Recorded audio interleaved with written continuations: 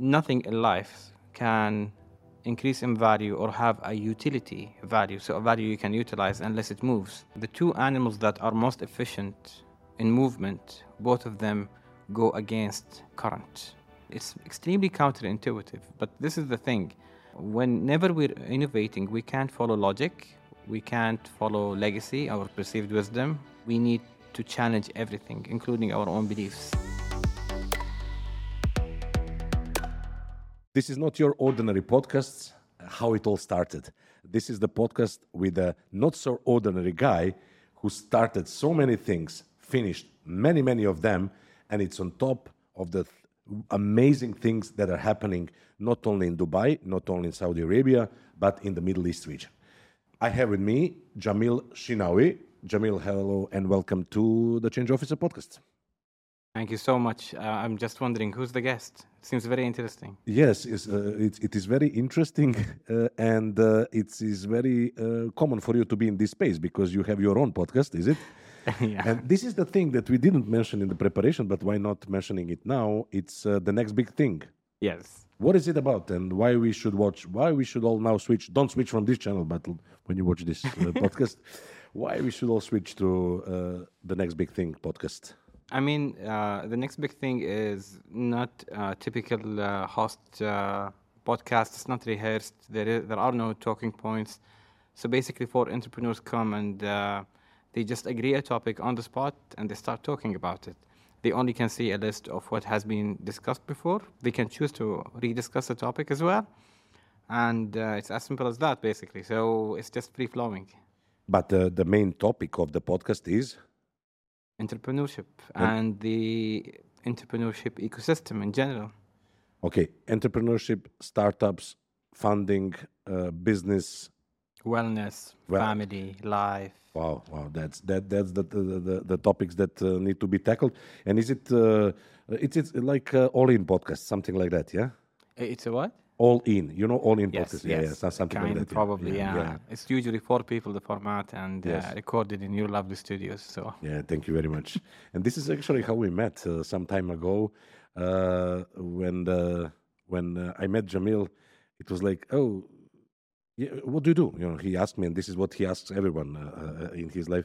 What do you do? And I said, yeah, well, I'm doing everything around media, and there is one venture that I'm in, and that's Podster Studios. And he said, oh, I was just there yesterday filming the first episode probably of the next big thing or something like that. Yeah, and I mean, I was also surprised later on when I found out you host Who Wants to Be a Millionaire as well.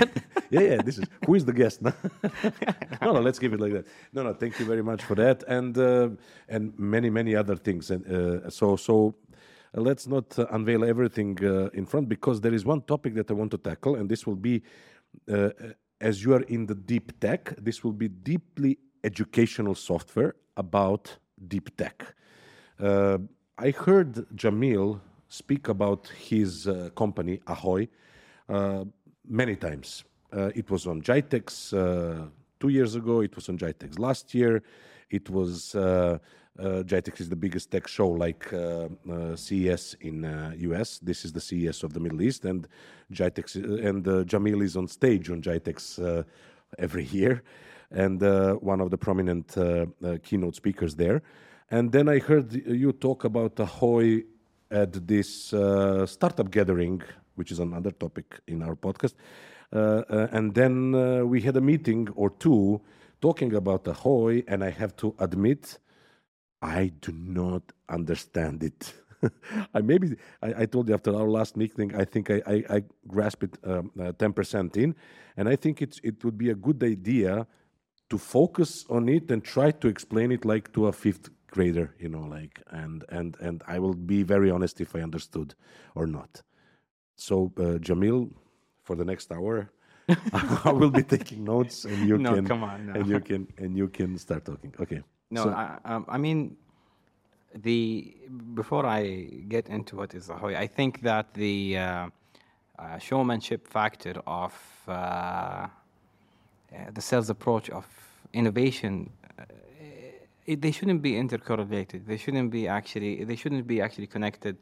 As in, only people who know how to basically pitch properly can get funding, for example. I think that's a bit negative.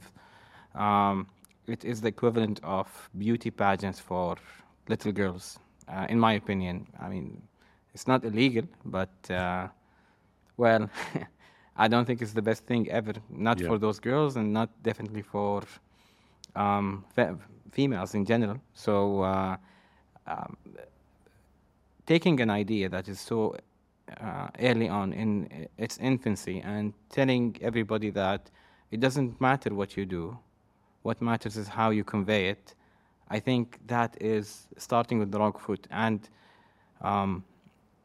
because most of the money comes from bankers who aren't really technical, let's say, into these startups, so it's the only way they can actually understand. So I empathize with them as well. They can't really get and understand what these companies do if this showmanship element wasn't amplified. But I do cringe every time I see a pitch competition. I do. I mean, I think ideas are the reason why money go into these companies. It's not how good somebody pitches. And if it was based on how well somebody's pitching, then that is an extremely risky approach. Showmanship, as you said. But also, when you mentioned that the bankers or finance companies, fintech or other companies or VCs are investing in the startups, you mentioned in one of your keynotes that even Google was not understood until the Series C or D. By VCs, yeah. Yeah, by VCs. And this is why they didn't invest in it until the Series D or later. So that was the deep tech behind what everyone perceives as a search. And Ahoy is somewhere there when it comes to movement. Yeah, you're right. So basically, I'm gonna explain why is it called Ahoy and how deep we thought about this. Again, deep tech, you know. Deep tech, deep thinking. So yeah, so it's a bit philosophical. We come with the fundamental belief that nothing in life can increase in value or have a utility value, so a value you can utilize unless it moves. So even if we buy this bottle of water right now online, although you paid currency to it, and we can put a nominal value to it in currency, but it actually values zero to you unless you physically have it. So it needs to move. And everything in life does increase in value only if it moves, even animals in the wild. And like photons. Well, yeah. Even light has to move to actually, for us to perceive its value. I don't want to delve into a very deep philosophical discussion into consciousness and stuff like that, but let's just say that nothing moves also without energy. Whether you need to consume that energy to generate the movement, or whether you are creating energy by moving, or whether you're wasting energy in the form of heat, friction through heat, whatever it is, there is a lot of energy that goes into movement. And if we know anything today, energy is money as well. So back again to the same circle of agglomeration of value that is compiling here. We think that we haven't been thinking long enough about this, but if you look back in the 60s, there was a lot of research on animals and which animals move best, energy to distance. Efficiency. Exactly, efficiency. And it's actually one of the studies quoted in one of my favorite books that inspired Ahoy, which is known as, the book title is called Energy and Equity by Ivan Illich, my favorite philosopher. And what's ironic is that the two animals that are most efficient in movement, one is flies and one is water, but both of them go against current. The salmon and the condor, and they are the most efficient. And it's extremely counterintuitive, but this is the thing. Whenever we're innovating, we can't follow logic. we can't follow legacy or perceived wisdom. Even sometimes we can't look at previous research at sometimes. But as well, we need to challenge everything, including our own beliefs. And when we started Ahoy, one of the reasons why we wanted to call it Ahoy is we wanted to allow the chance, the opportunity of chance to happen, the serendipity, as they say in the UK. But what we've done is we looked at different stories, and there is one that stands out literally, and that is of Graham Bell, who insisted on saying ahoy on his phone call. Ahoy, and ahoy. Ahoy, exactly. And I think ahoy is still hello in many languages. Yeah, check. Yeah. Yeah. And what ahoy does basically is we, just to extremely simplify it, we are the technology that you can build with. Anything that has to do with movement. So just like how you would go and use HTML to build a web page, and that is a front user-facing page that I can see with my eyes and click on the user interface. Ahoy is a technology that can predicate, orchestrate, auto-manage movement. Who understands Ahoy? Who are the, I will not say buyers in a money way, but in a science way? Who is buying the tech that HTTP that you are providing? Who are the deep tech knowledgeable people that understand the power of Ahoy? So, although it does come from a lot of algorithmic development and a lot of research into quantum physics and mathematics, and it is a deep tech company, but the people who interact with our technologies use it, they're not necessarily, they don't have to be deep tech, or deep techies, let's call them, okay? we trademark that now, okay? Okay. So, when it comes to Ahoy, the people who consume the things we make, just to put it very plain and simple, are software and hardware developers. And they get advantages by using us, because even more junior ones will be way ahead of 15 seniors. A single junior developer will actually get so up ahead that they can actually be equivalent to 15 seniors, and in time that one person could actually do things in way shorter time. Now, although it touches a lot of lives and a lot of use cases, it is not the same thing to everyone as well, because if you look at that water in your glass, you want to drink it. It's drinking water. Yes. To someone else, it could be a cleaning medium. To someone else, it could be, to an artist, it is a medium to clean. Yeah. A model to draw or clean my brush in it. Yes, Exactly. See? So different point of views to the same thing. That's what we do. Deep tech, if you look at the value chain, it's way upstream. So imagine value is a river, and there is an aquifer where this river is basically flowing from, the source. So deep tech is up in this river. I'm not going to say it is the source. Definitely not. Basic sciences are, human intellect is, and the humans are the only creatures that have the ability to do this. We have the ability to theorize and then build a tool based on the theory. And make a judgment on it and then create something out of thin air. Exactly. And this is why the human, just walking on their feet, they're not very efficient in movement, energy-wise. If you compare even kilocalorie to BTU, energy-wise, the car is more efficient than us walking.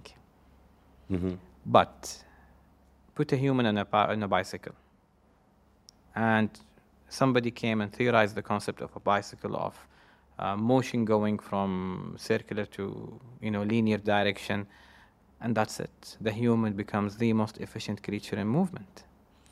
And contrary to a lot of belief, if we compare energy, and energy is universal, aircrafts and cars, fossil fuel cars actually, are extremely efficient in movement energy-wise. Now, I'm not talking about any environmental footprint here, just so we don't get trolled. Please don't troll me. And I have my opinions, but no, I'm sure that there are a lot of calculations and miscalculations there about the footprint of the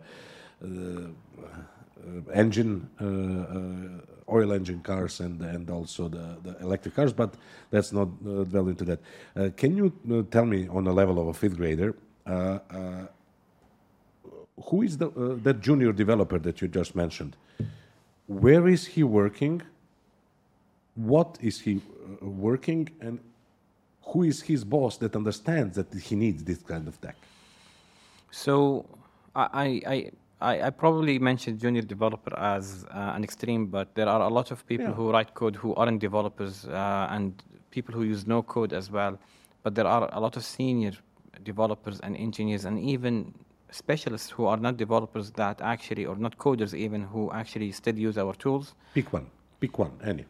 So, I mean, the array is so huge, and sometimes we even don't know. This is the truth.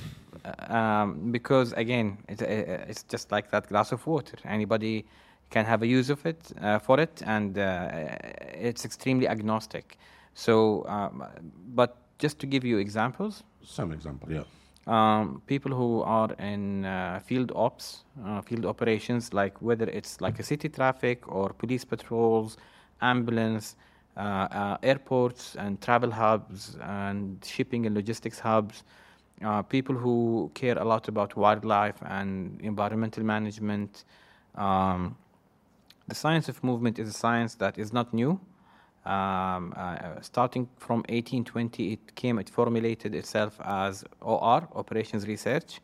And unfortunately, as most potent sciences, it was used for evil, of course. And this is basically the reason why Hitler took Europe with the SS. And if I may quote Winston Churchill, he said, "If you win logistics, you win the war." What he meant by logistics then is not your parcel transfer, coming to the door and signing it.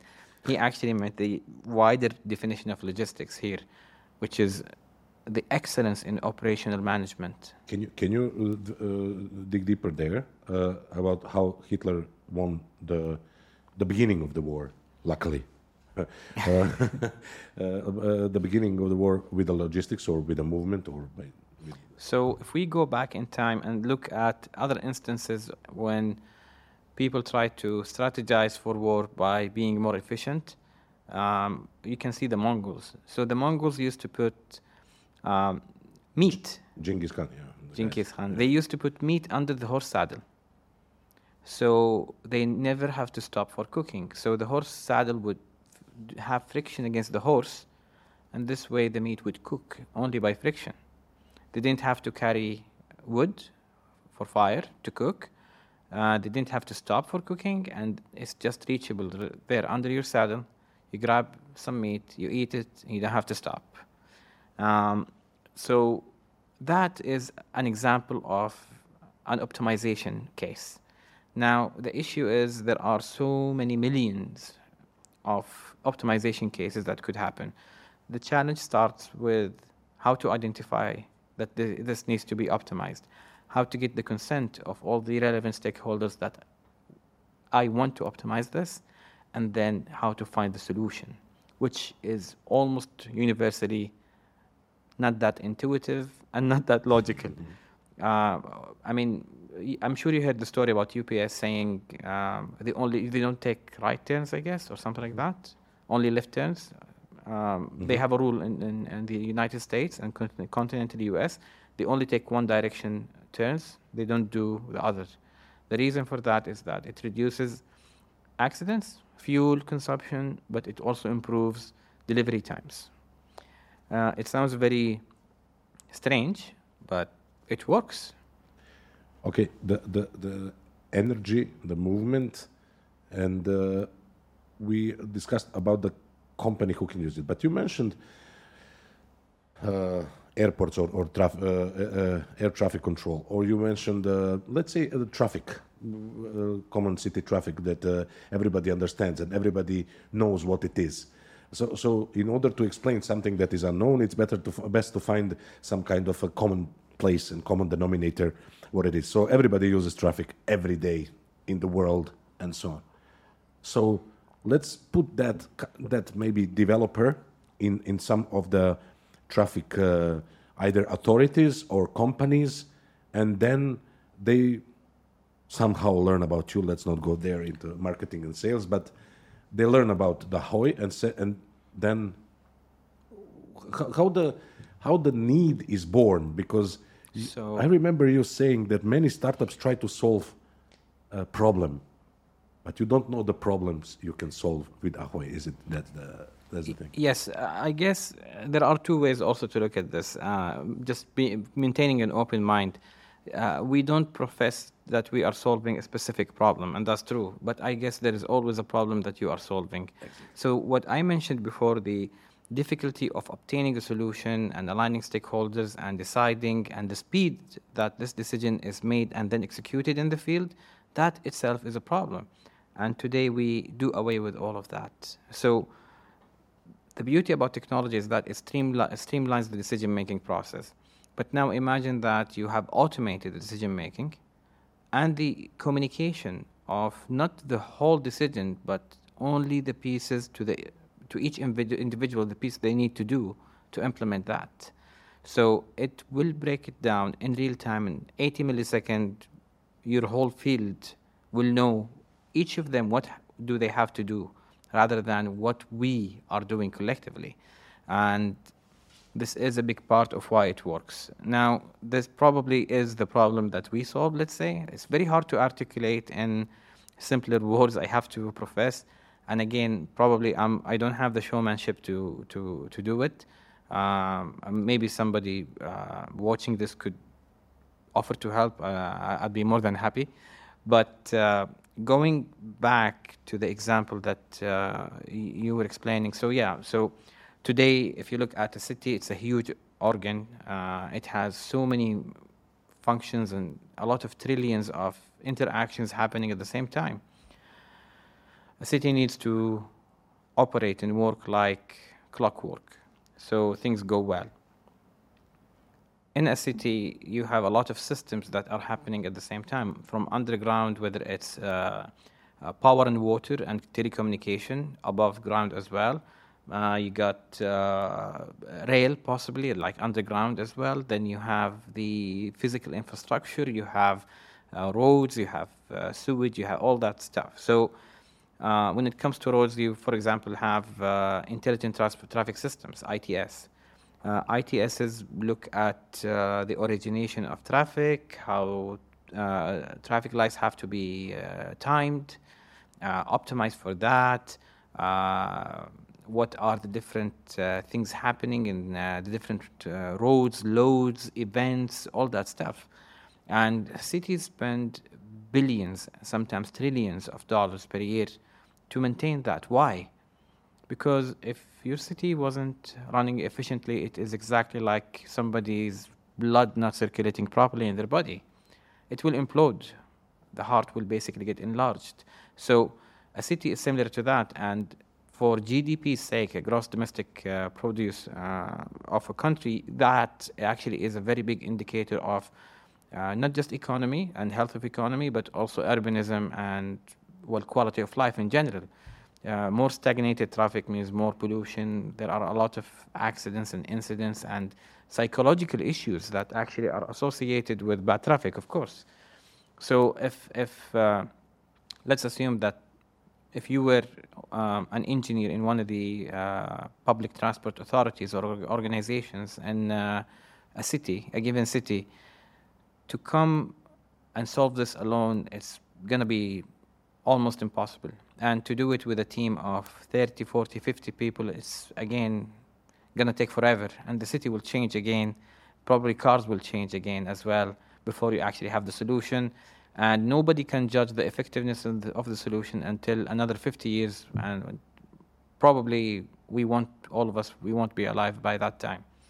This is the issue. The feedback loop is also very, very big when it comes to planning issues.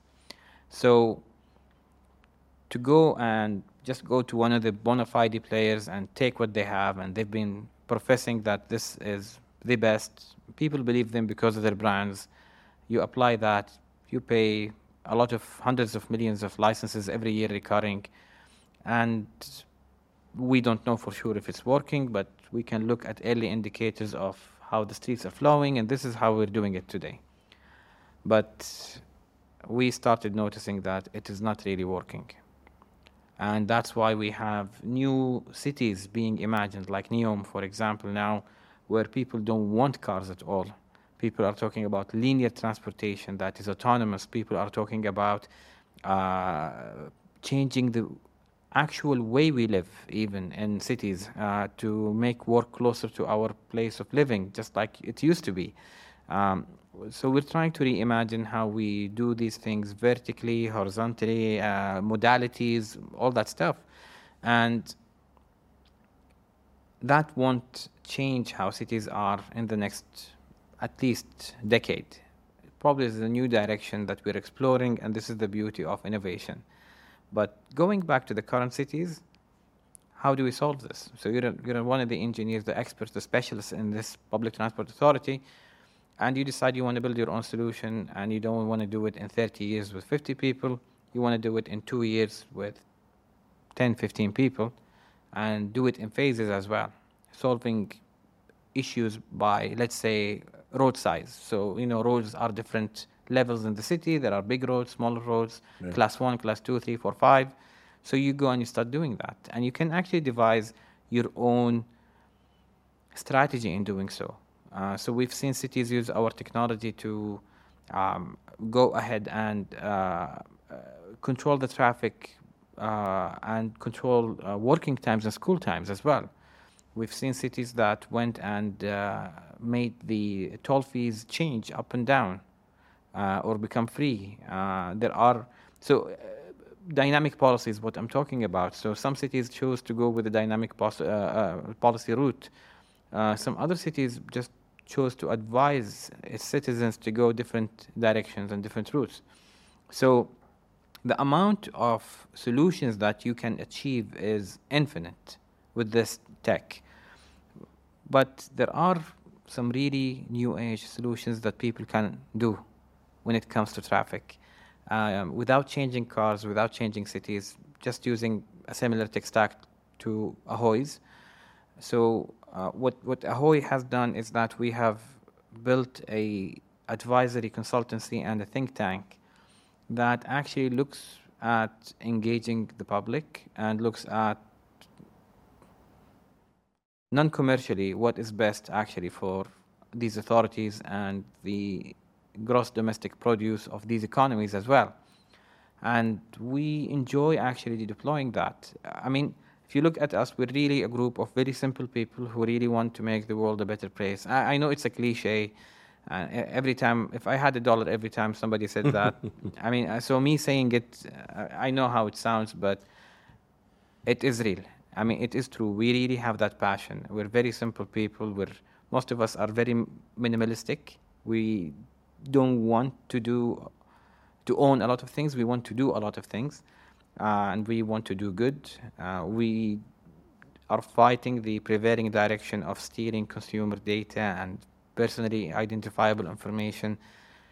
So, yeah, we're trying to do things from a good intention point of view, but that doesn't mean that nothing bad's going to come out of it. And this is why we're open about getting feedback for that. And you know the saying, the road to hell is paved with good intentions. Exactly.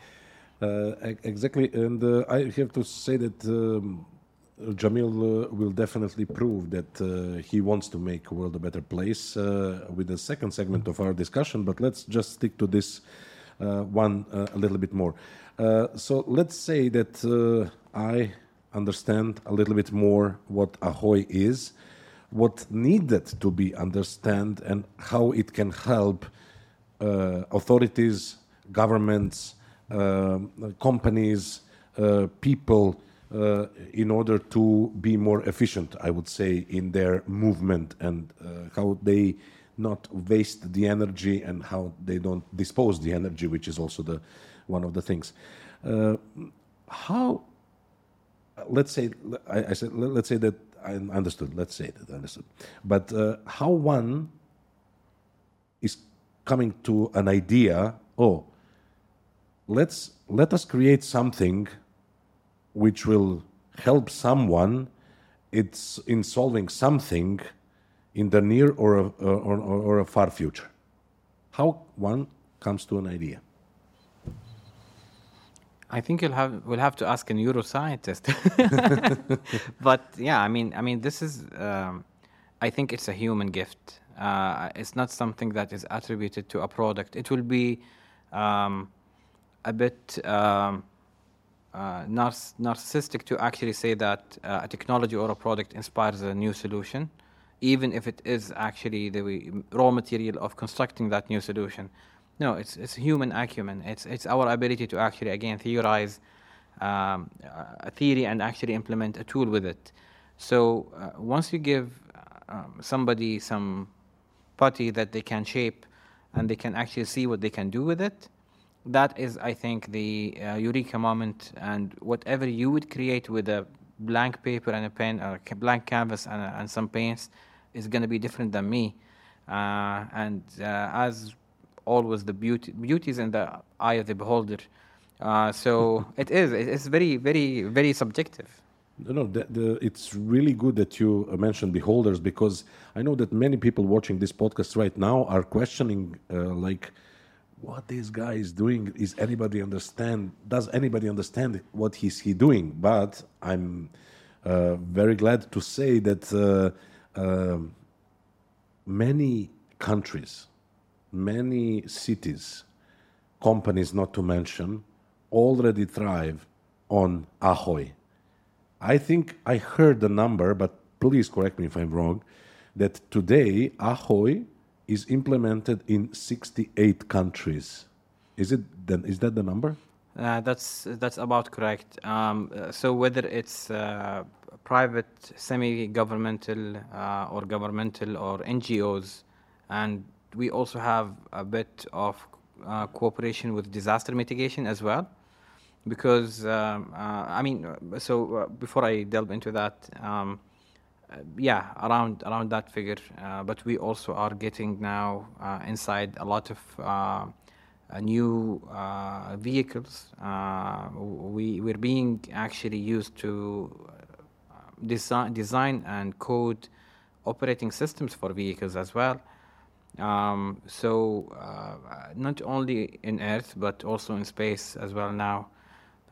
We started also providing some technologies to reduce the amount of file transfers that has to happen between satellites and ground stations on Earth, so the data can be processed up in the satellite.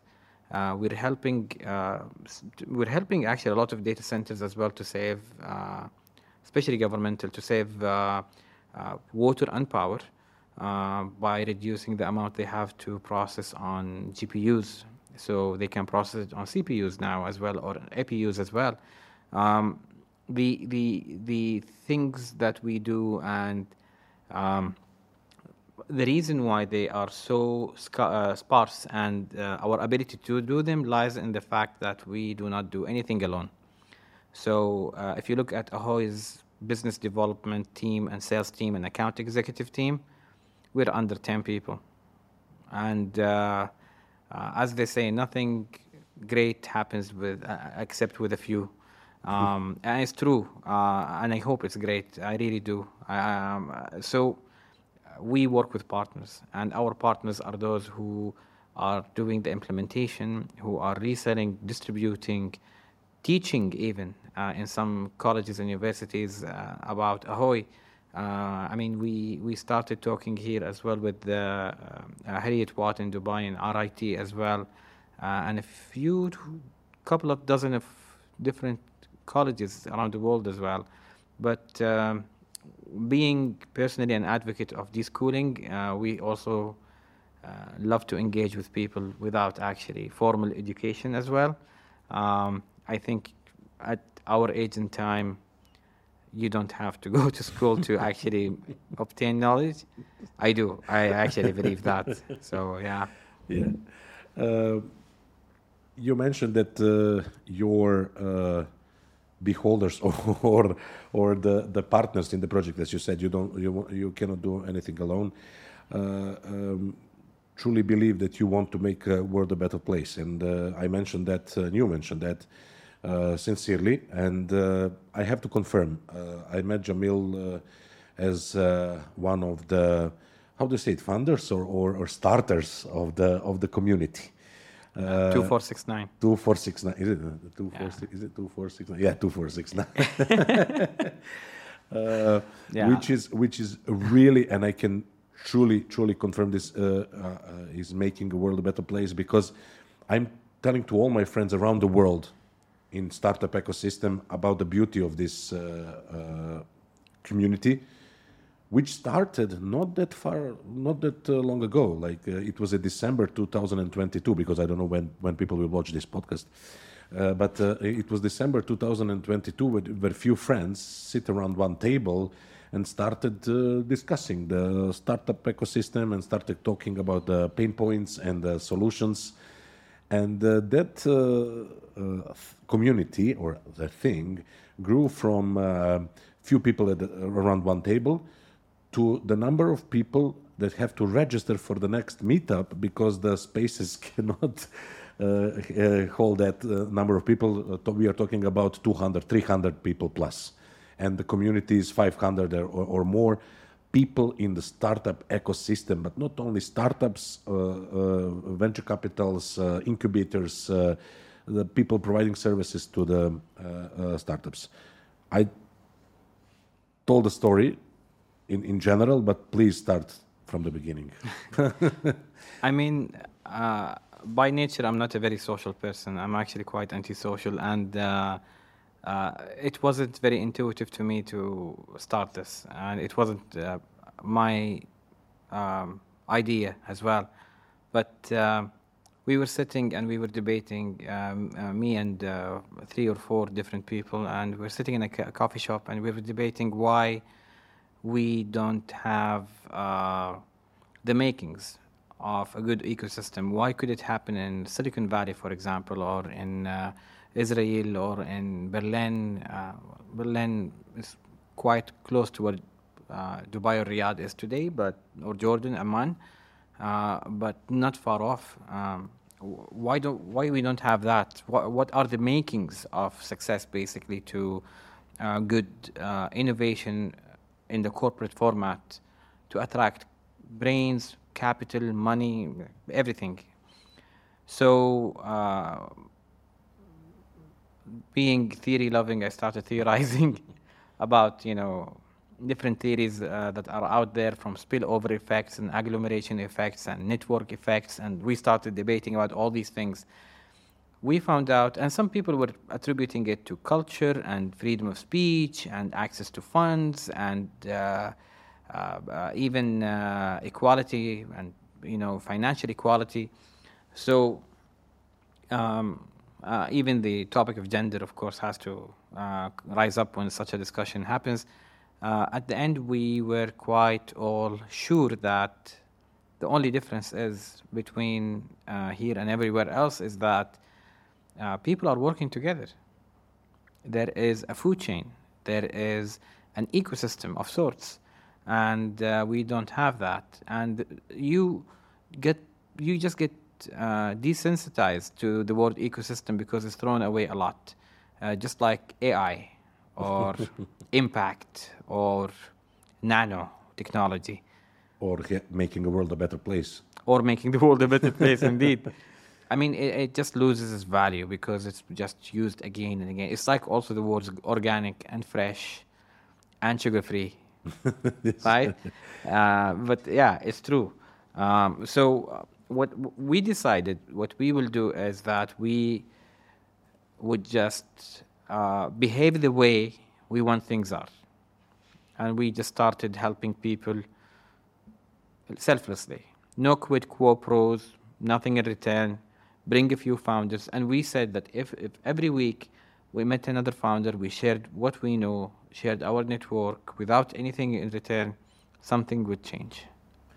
I can really confirm, and I have to mention our dear friend our flying friend Andrea Giannini, sorry, Andrea Giannini, Ex-Volar.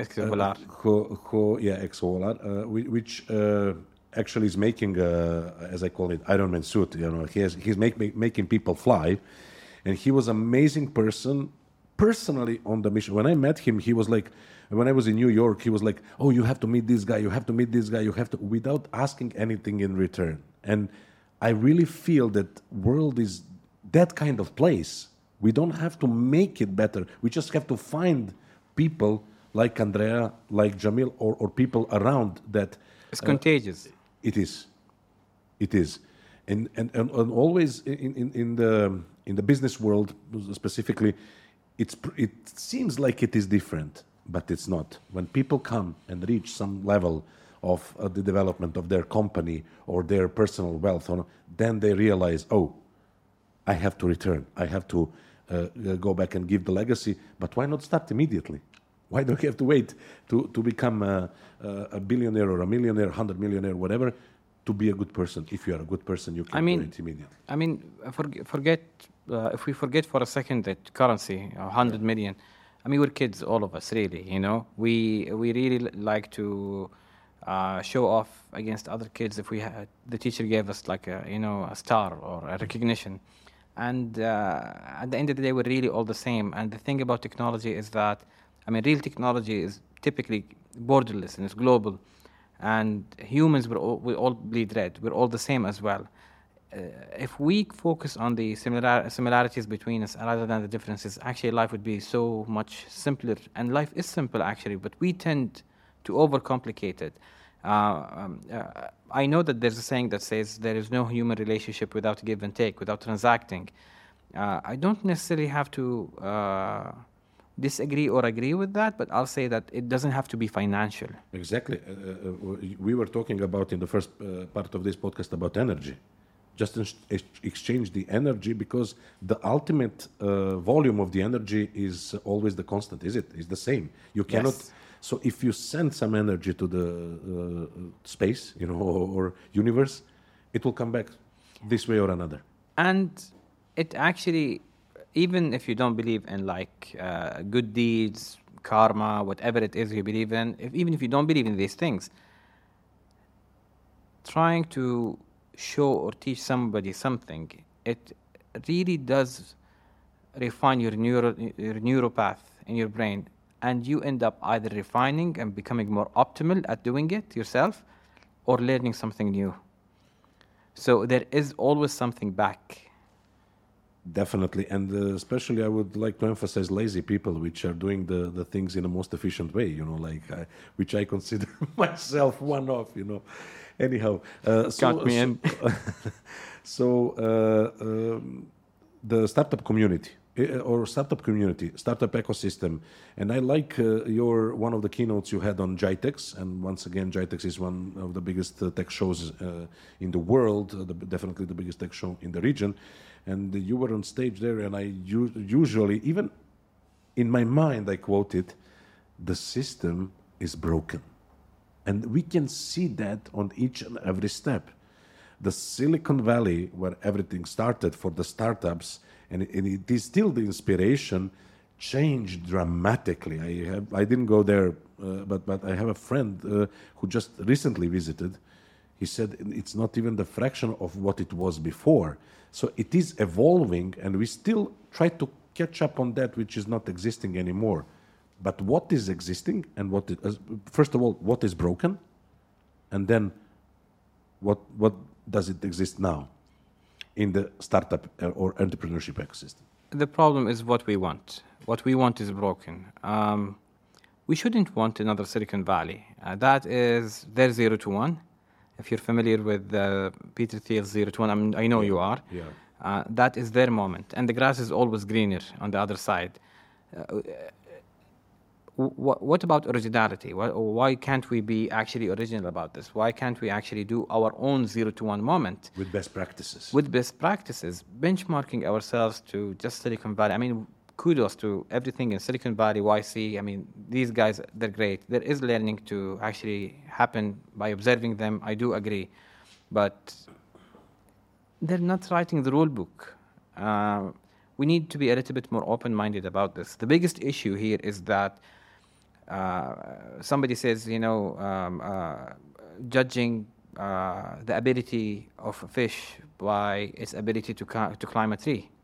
And it's actually was something that was said about the educational system, which I agree with. Yeah. But I agree also about that when it comes to expectations of what is a good investment, what is a good idea, how things should be done, what is a good entrepreneur. I mean, just because you can't look at the past to replicate it. It just doesn't work.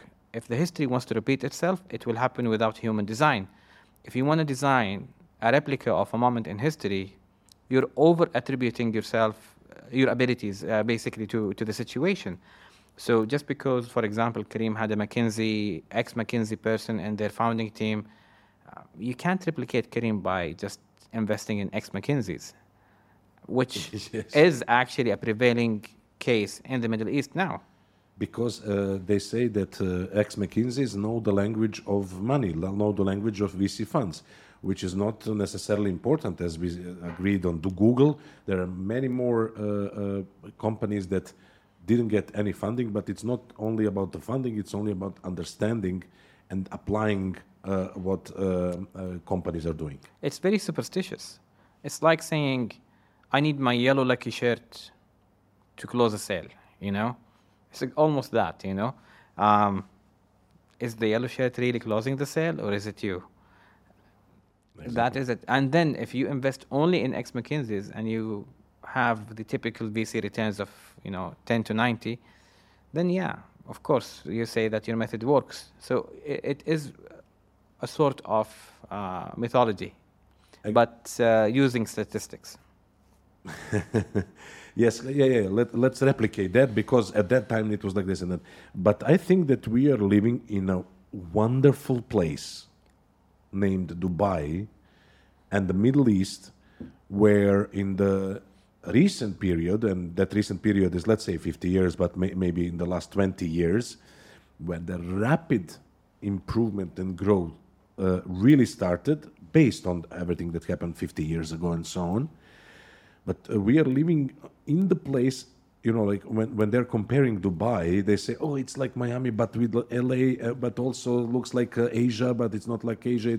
And I think that taking the best practices, as you mentioned, and as we mentioned, and taking the best out of it and combine it into one enoughly efficient working, let's say, society or city, in the country, and I really feel that that is the way to do.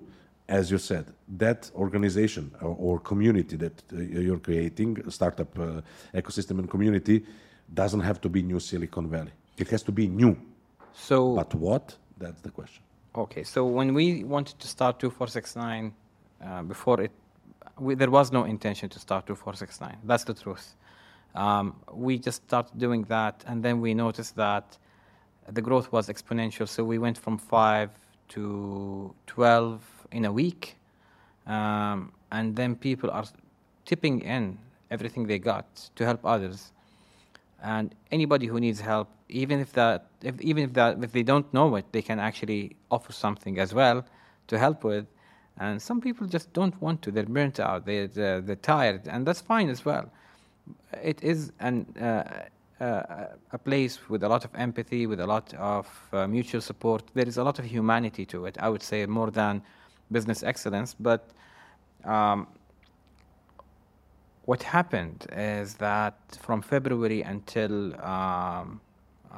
today we are in approximately October now, yeah? End of October. End of September, sorry. 2023. 2023. We are not just 2,000 people in Dubai.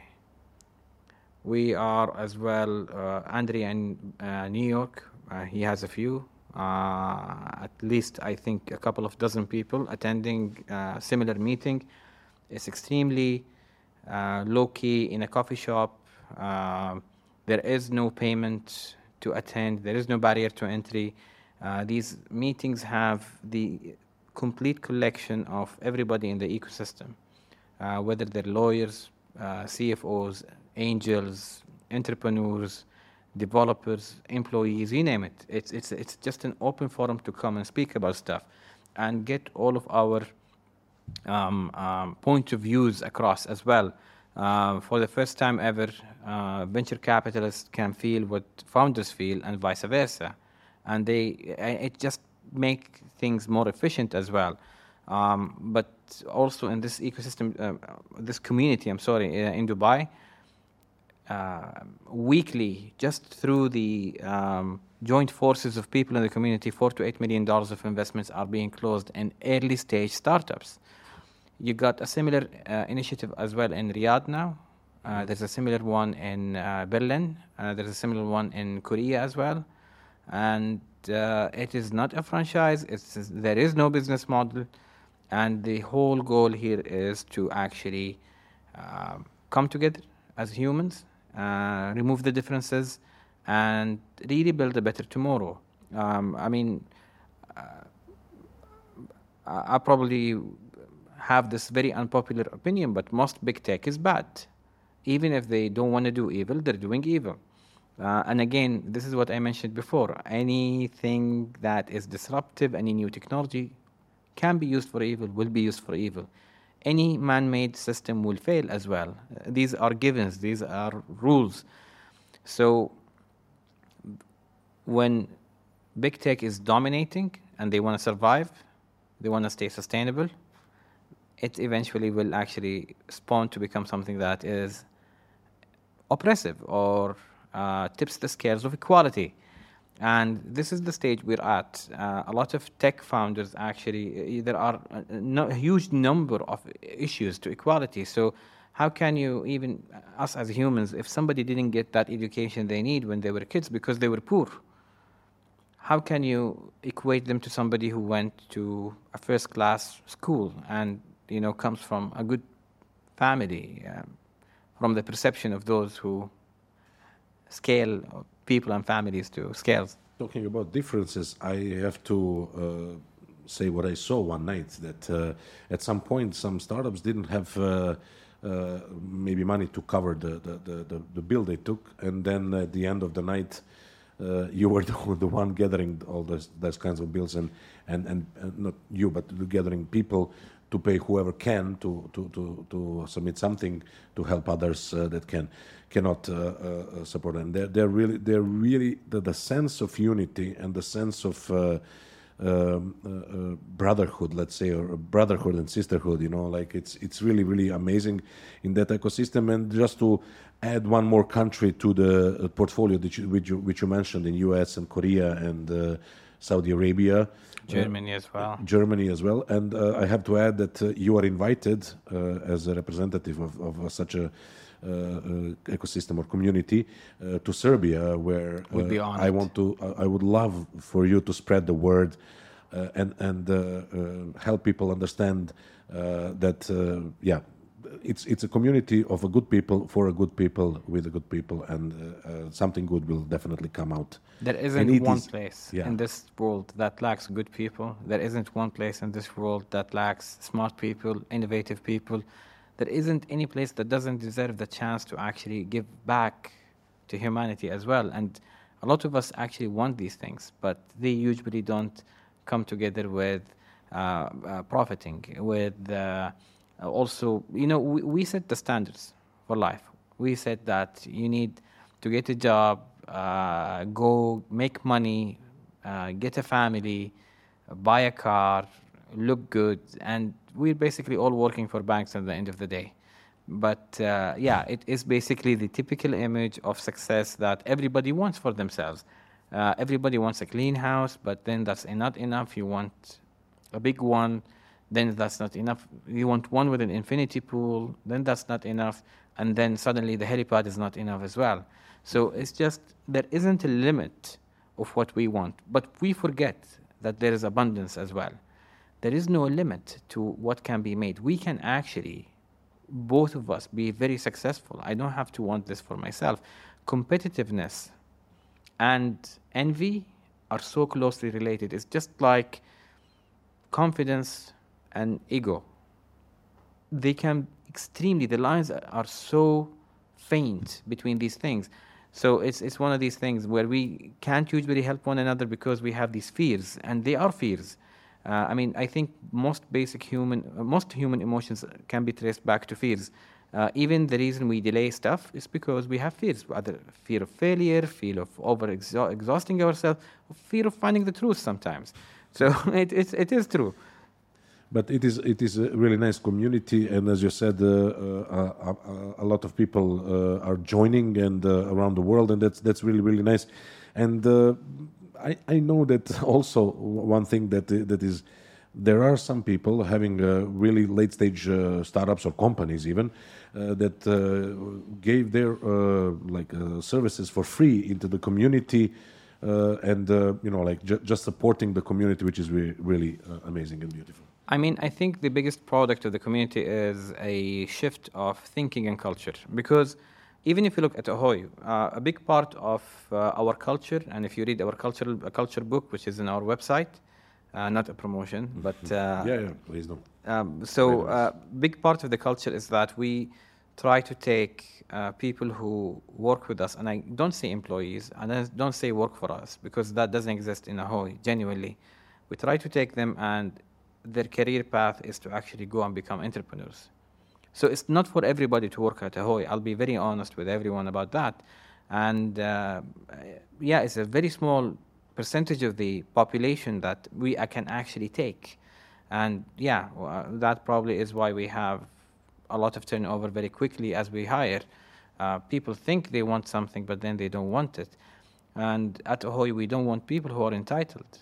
And employment is an entitlement. And I think entitlement equates to limiting your abilities.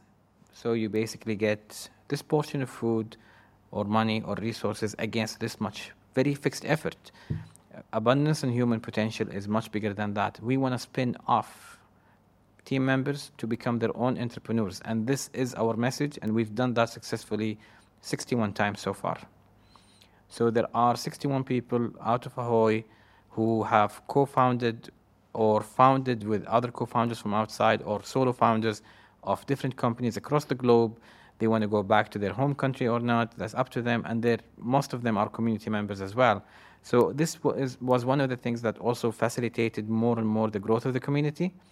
But by example, other companies have seen that, and it is beneficial to your company to do that, because if you're a startup and you are deep tech, or you are offering something that could benefit other companies as a component, if you're a B2B company, let me just state it very simple and clear, you will benefit from such a model. It's better than corporate venture capital.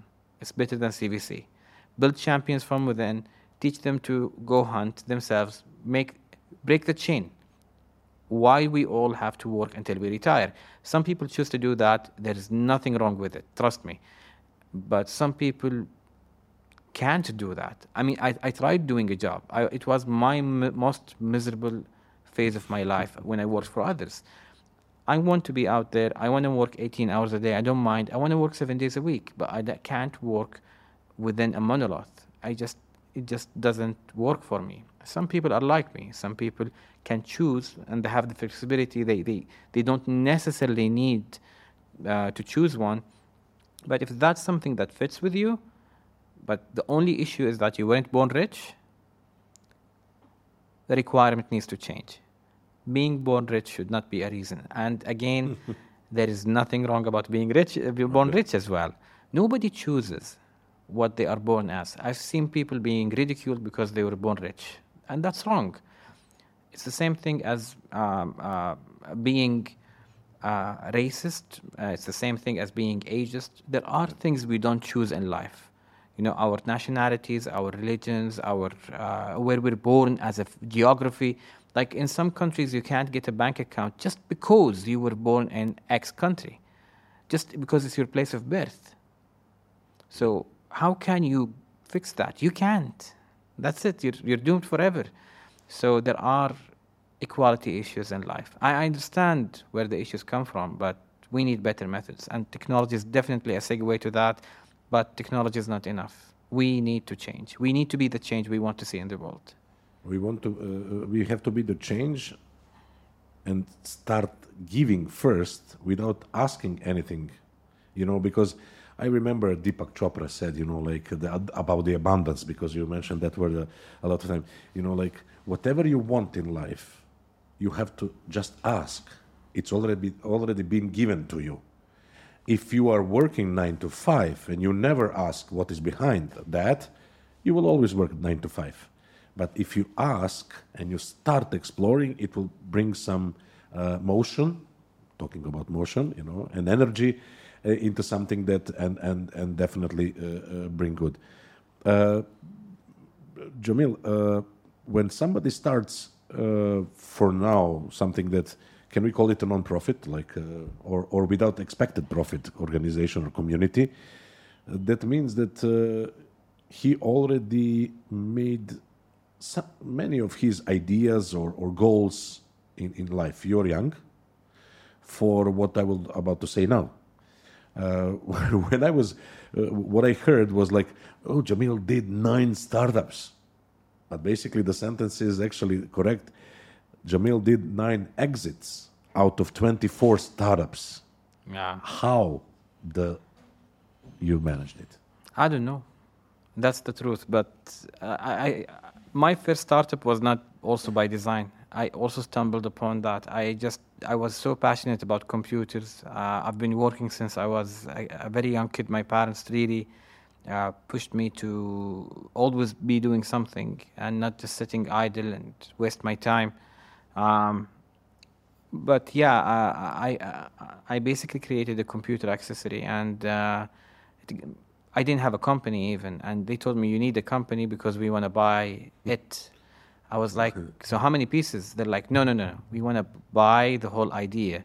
So how do I do that? How can I sell you the idea? They're like, go do a company. I was 14 years old when I did that, and I got a company under my mom's name, and it was my first exit. I didn't know what is exit. I didn't know what's M&A. I didn't know what is a company even.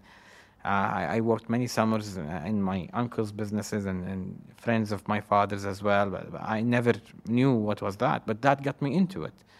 I got that first exit. I took the money. I invested in other people who did what I did. Mm-hmm. And that was completely organic and intuitive. And then I went and I started something else. And I had more failures than successes, more failure than success in my life, that's for sure. And there is a curse to succeeding first, in the first attempt. It is a curse, and it is just harder to fail then. I mean, if you failed and persevered, it's much better than succeeding than failing again. But at the same time, what would inspire someone to try again after they fail? So these are questions I don't have answers for, but yes, I kept on failing. I didn't succeed until I was 19 again. Until I was 19, at 19, the kids do not know which university to start, I actually didn't want to go to college. I went just for my mom. Mm-hmm. I mean, she was crying. She made it appear like something would happen to her if I didn't go to college. Oh, yeah. So I didn't know what I wanted to study, and I hated the idea of being specialized in something. If you looked at my exits, you have nanotech, you have hardware, you have software, you have biotech, you have material science. It is extremely diverse, and I'm a self-proclaimed polymath. I like to use this term. Which, if it's self-proclaimed, is probably not that valuable, but that's basically what I say. But the truth is, there is a lot of similarities in all science, and any new innovation is the overlap between two areas of science or industry. And this is why when I see funds that say we will only invest in this vertical or this industry or this geography, I immediately go and be like, okay, no, thank you. And I've invested in some funds, but none of them were those because it just can't work. I've seen funds that are based on ethnicity. I understand when it's about an ethnic group that is unfortunate, that's fine. But if it's based on ethnicity that's mandated like by nepotism, geography, or bigotry, I just shy away as well. Why? Not because these things are not PC and bad, but also because I have never seen anything good in life built by bigots. Ever. I actually want to see one example of that, and I couldn't. And even if they had good ideas, they just won't scale. And a lot of great inventions survived wars, but they were probably built for the wrong reasons. But then they survived later on, but they wouldn't survive on that status quo. So why invest in that? Go and invest in the second wave or the second generation of that. So yeah, 9 exits. Basically, I'm not just in the Middle East. So I started in the US, UK, Africa, and Asia, and the Middle East. Different startups, different fields, and I don't. None of them were the same. None of them had the same trajectory or path or method. All 0 to 1s, and all with great people, not alone as well. So. Yeah, I think Calvin Coolidge says something about perseverance. He says the only thing that works is basically press on, persevere. So if you stop trying, that's it. That's the moment you fail. So let's say that you started it when you were 14. Now you are 40. Not quite yet, but yeah, in a few years. Let's say 34. I just want to make a 37. Yeah. Sorry. 37. 37. Okay. So you have 23 years of entrepreneurship. In 23 years, 24 startups. So that means that every year, basically, in some kind of as an average, yeah, but no, I do a lot adopt of them overlapped. Yeah. Sometimes, but I very rarely. I like to fail fast, so I like to validate the idea. Doesn't work, shut down, finish, and yeah, just move along. That's definitely the thing, and having the focus on the business side that much, and I think you mentioned it earlier in our discussion: mental health, physical health, family, friends. What are the things that you would advise someone to do differently, or how to do the things and grow sustainably?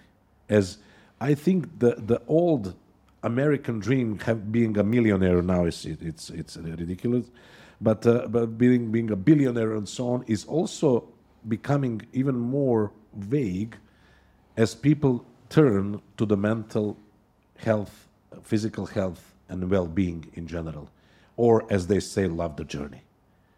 So what would your advice be on someone who is multipotentialite as you are, or has a shiny object focus, but what are the things that people must not forget about their being a human being?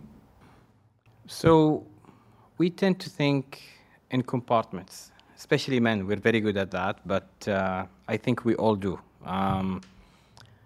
And I don't think it's necessarily good and healthy.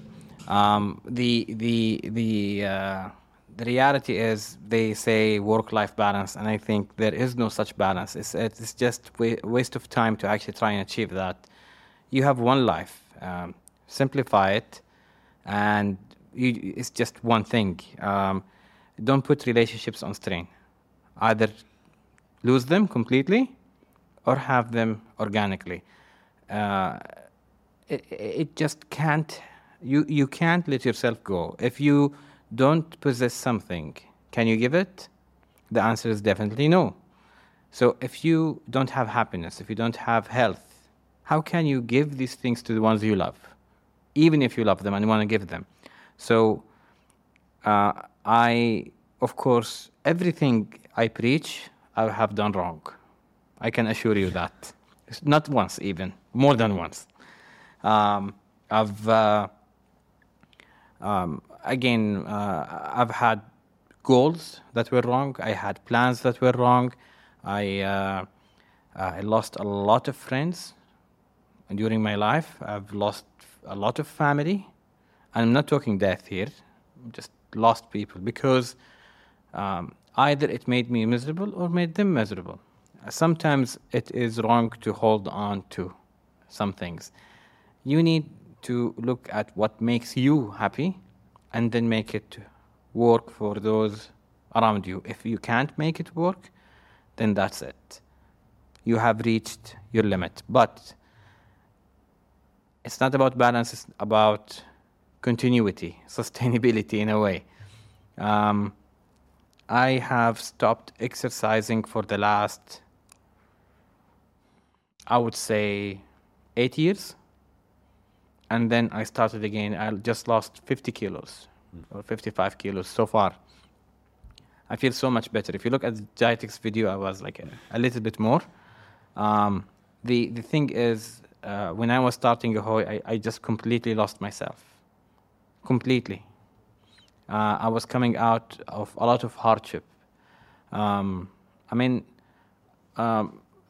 Things haven't been always great, even if I had a multi-unicorn exit, but also the same guy who actually been homeless a few times. And I'm not talking homeless for a night, had to sleep in my car, bad planning. No, like proper homeless. Bad teeth homeless, as I like to call it. The kind of homeless that results you with permanent dental issues. So this is one of the reasons why I have a lisp, by the way. Wow. I like my teeth aren't that good. But would I change anything going back? I would really say no. I think that I'll be always happy wherever I am in life because the good and the bad things that happen to us are the things that shape us. And then it is the reason we can afford to even look in retrospect onto ourselves. I mean, if you can actually stop and look back at yourself, that is a blessing. Because if you can afford that moment, it means you're okay. That's a true blessing. And when you say, we were discussing, I think we were discussing about conformists and non-conformists. Yes. In a startup world, ex-McKinsey is going into the pitching the ideas of few million, and so on. And everything started. And for some people, even the richest in the world, is still about non-conformist approach, like Elon Musk is saying that he is doing, sleeping in an office, don't owning too much property, let's say, for his wealth, but always trying to innovate, trying to be that 0 to 1, or at least 1 to 1A, like three pivots and so on. I mean, listen, I love Elon Musk. I love the things he's doing. I love a lot of the things he stands for. But me personally, I don't think we should value input and work more than output and results. I don't think we should put an example of I worked late, I worked hard as something glorifying, because then it becomes more important than the result of work itself. I don't believe in martyrism. I always speak about being a martyr, Mm-hmm. I mean, if you will die for your goal, then your goal is not going to happen. Yes. You just died. Yeah. It's the easy way out in a way, Yeah. So Quick. quick, and an excuse not to do it. Yeah. In a way. Speaking just figuratively. Yeah, of course. Of course, yeah. But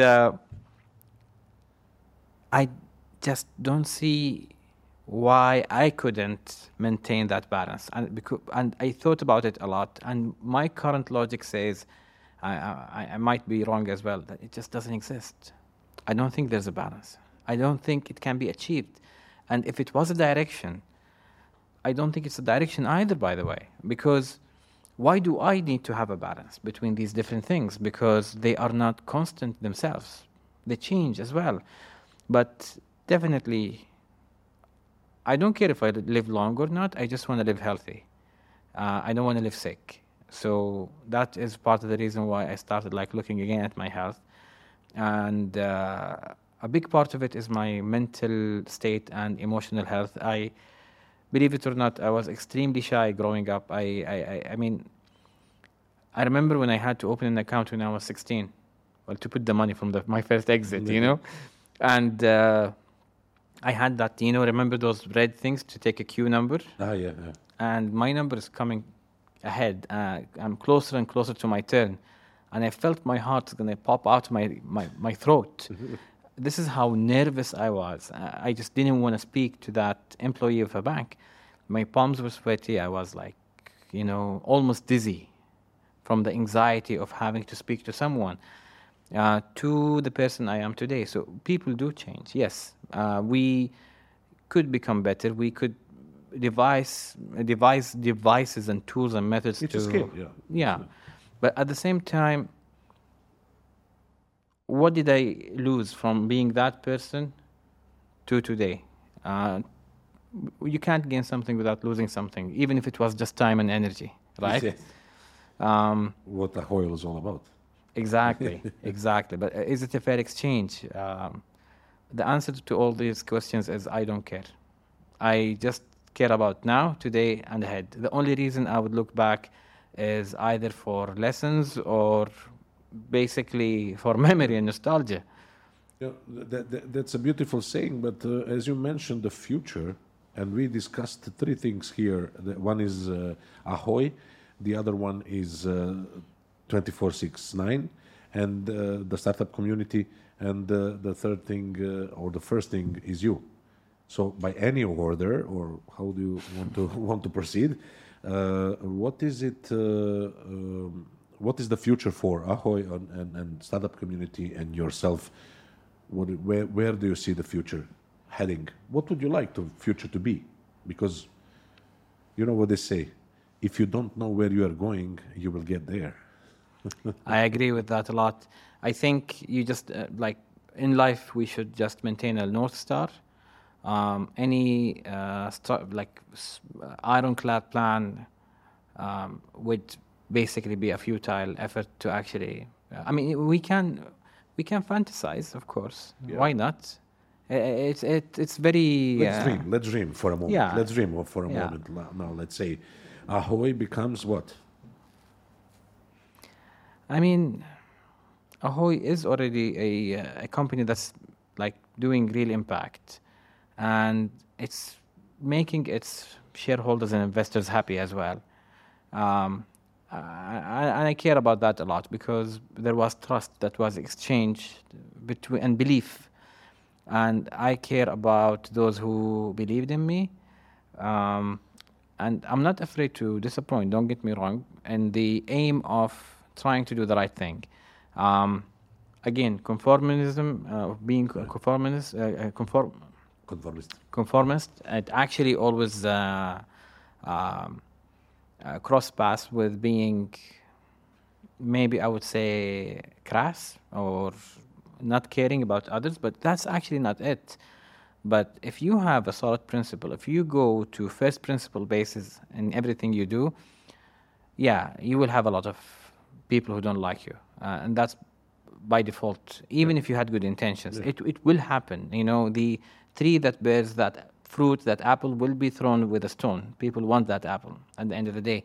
I'm not talking about haters even, but you can't gain something without losing something, and sometimes, unfortunately, it's people relationships. But Ahoy today is becoming those things, and it probably would be more. If I can change in mass, do good change in mass through Ahoy, that would really make me happy. I mean, it would really make me. What is happy? Because good emotions are usually like up and down; they're not constants. But what it would satisfy me personally. Now, if I am satisfied, I can give that probably as well, because if I can have it, I can give it. So if that's the case, I want other people to have that as well. And it's not, again, a method. It's not about devising a recipe or anything of that sort. I think we just have to wake up every day, follow the direction of that North Star we have, and just be mindful of the day and the moment, and just do the best we could, given the current health, energy, resources that we have. That's all we can do.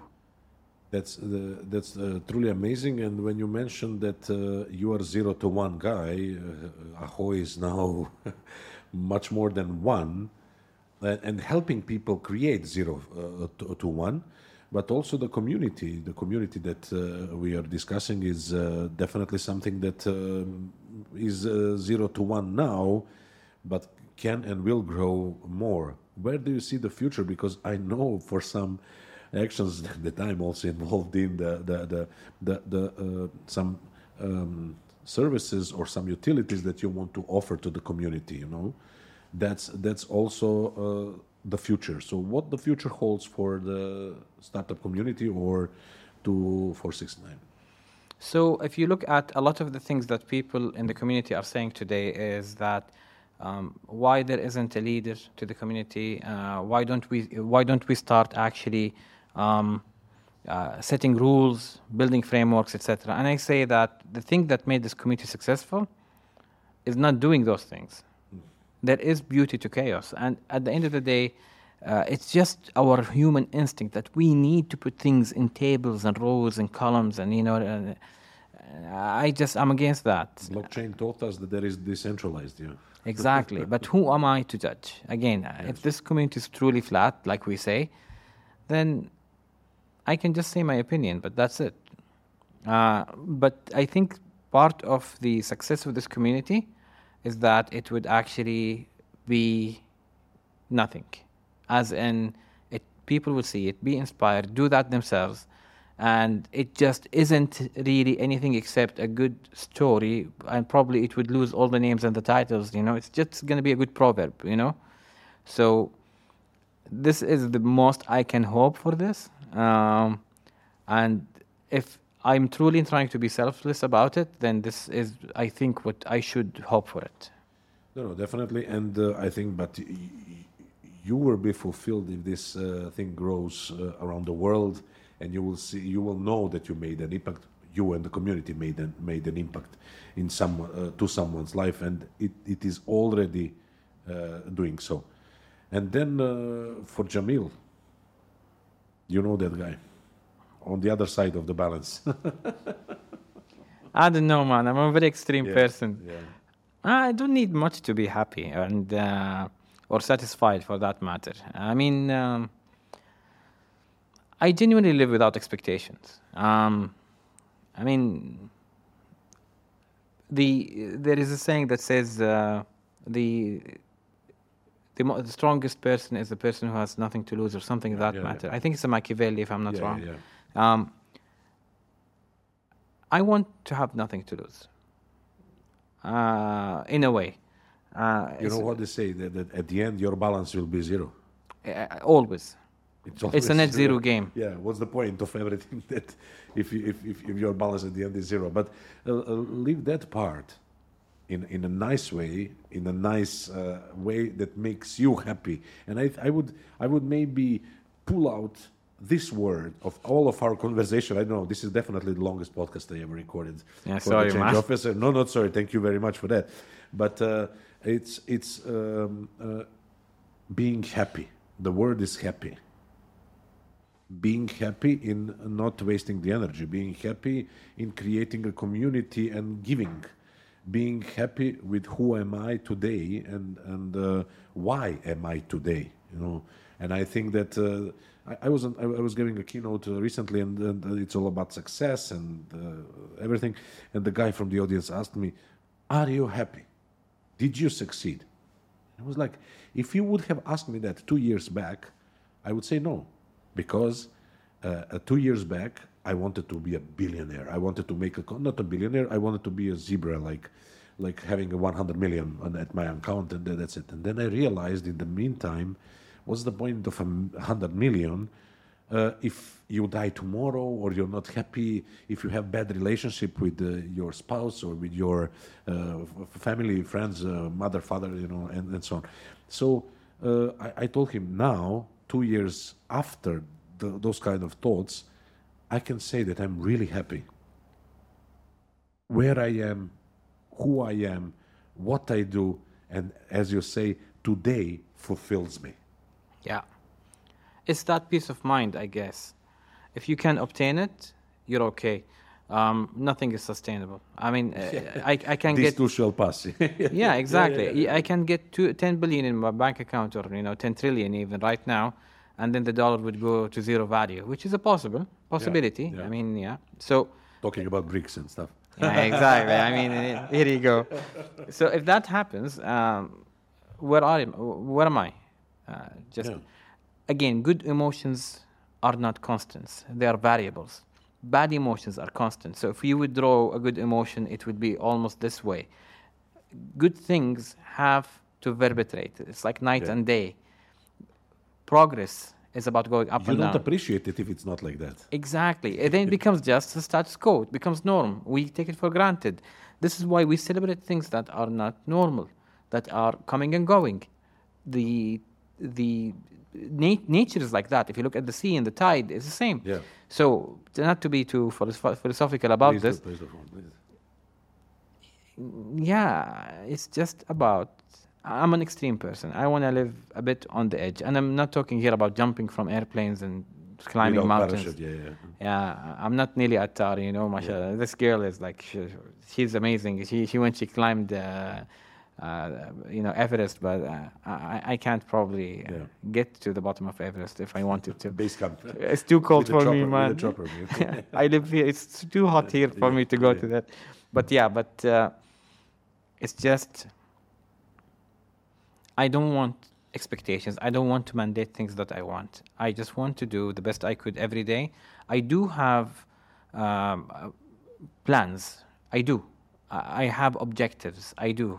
I have very far aims. These objectives are extremely short-term. If I can do them within days, I'm happy. If I can't, that's fine. Objectives are not to be cried on if they haven't been achieved. Aims are never attainable. They're just your direction. Now, when it comes to goals, that's the thing in the middle. And I just consider it a more refined aim that I have to also work towards. I have no demands, nothing specific or quantifiable that I want. You would never hear me say, I want to actually, success is having a unicorn. I never agree, actually. Or success is exiting that many companies with this much money, or success is having that many kids, or I want that many kids. And some people say that when they're young. I remember when I was young, I said I want to retire when I was 30. Now, when I was 30, I actually could afford to retire, probably. But then I became homeless after that because I didn't want to. But do I regret it? I do. I genuinely don't regret it. Actually, I actually celebrate it because I have done so many exciting things that gave me a lot of joy because of that. And I would do it all again if I had to. And there is no recipe of success. I am not a good example of it as well, nor a bad example. I'm just me. And each one of us should just try and just live your life because you are unique. Nobody's like you. And just accept that. Do not live to fit the blueprint of success or the blueprint of expectations, not from society, not from your parents, not from anybody. Yes, your parents are probably stakeholders you want to manage. Society is as well is the same, but that's a bit too much already to restrict you. So you need to navigate yourself around that, or just say, screw it all. I'm not gonna just, But I think that again the conclusion is the same. Be happy. First of all, be healthy, mentally, physically healthy. Be happy. Be worthy, and then you can.